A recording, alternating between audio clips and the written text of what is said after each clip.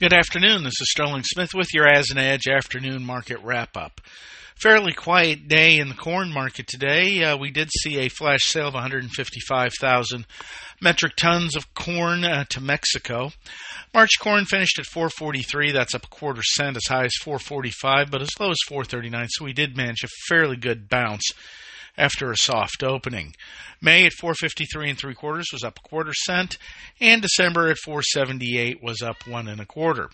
Soybeans started the day lower, but we did find a little bit of buying coming in. March at 11.97 up 9 cents. We traded as high as 11.98. Sounds like we may see some issues with Brazil harvest being interfered with some precipitation, and that prompted some midday buying. May soybeans at 12.06 1/4, up 8. November at 11.77 1/4, up 6 1/4. March soybean oil at 45.44 was up 71, and meal at 361.20, up 4.40. Both the meal and the oil have suffered noticeably of late, particularly global meal prices. We may be ready to see a little bit of a bounce there. Crush at 96.75 was up 8 1/4.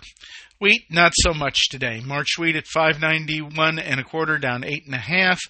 March Kansas City at 614 3/4, that is down 10 1/4. And March Minneapolis at 691, down 8 3/4. March rice at 1836, down 7. March cotton 87.04, that was down 7. And May cotton at 88.03, that was down 12. December new crop, though, at 82.13, up 21. Price action was a little better than the price indicated, as we did press towards some fractional new highs.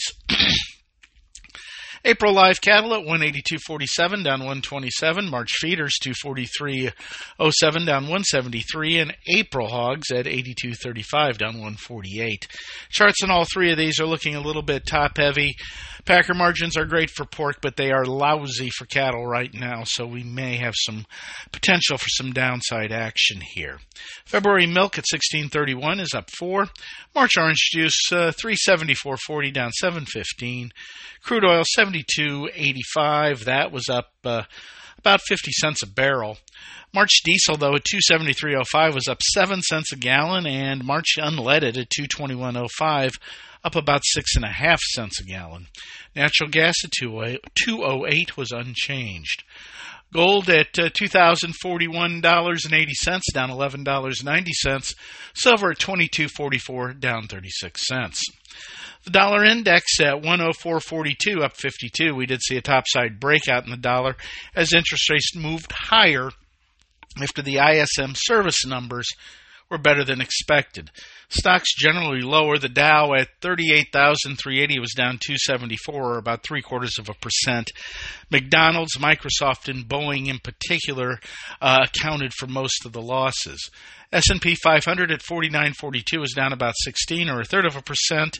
NASDAQ Composite 15,597, down 31, or less than 1/4%.